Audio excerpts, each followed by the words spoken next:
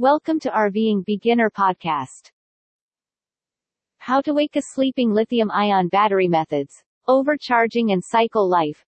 Rechargeable lithium-ion batteries are perfect for most electronic devices, including laptops and smartphones. There is a protective circuit module within the batteries. The protection circuit outputs the same sample voltage it samples from a lithium-ion battery.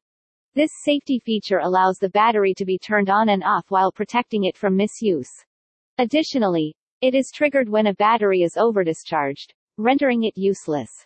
The safety circuit is designed to detect battery voltage and shut off the lithium batteries when the voltage falls below a certain value, but it still sometimes does so. The battery enters sleep mode as a result. Let's examine how to wake up a sleeping lithium-ion battery, if it may be overcharged, and the battery's life cycle. How is a lithium-ion battery awakened from sleep mode? When a lithium-ion battery is not fully charged, sleep mode is activated. It may be concerning since most people feel these batteries are worthless and discard them because the charger usually makes the battery unusable. Although several analyzers and chargers, Venken and Cadex, have included a boost and wake-up capability to revive such cells, a sleep mode shouldn't be a reason for worry.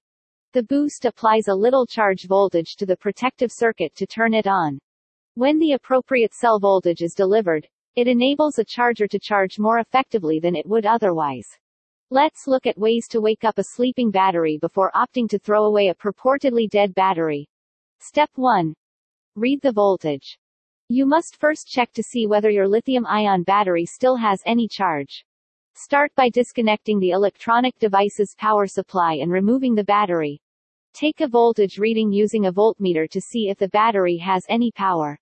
Your battery could be in sleep mode, for instance, if its rate is at 4.0 V and the voltmeter reads 2.0 V. Be mindful that various manufacturers will force the battery to enter sleep mode at differing voltage levels while you do this. In order to be able to wake up your battery, it is therefore a good idea to become familiar with its capacity. Step 2. Connect to a charger.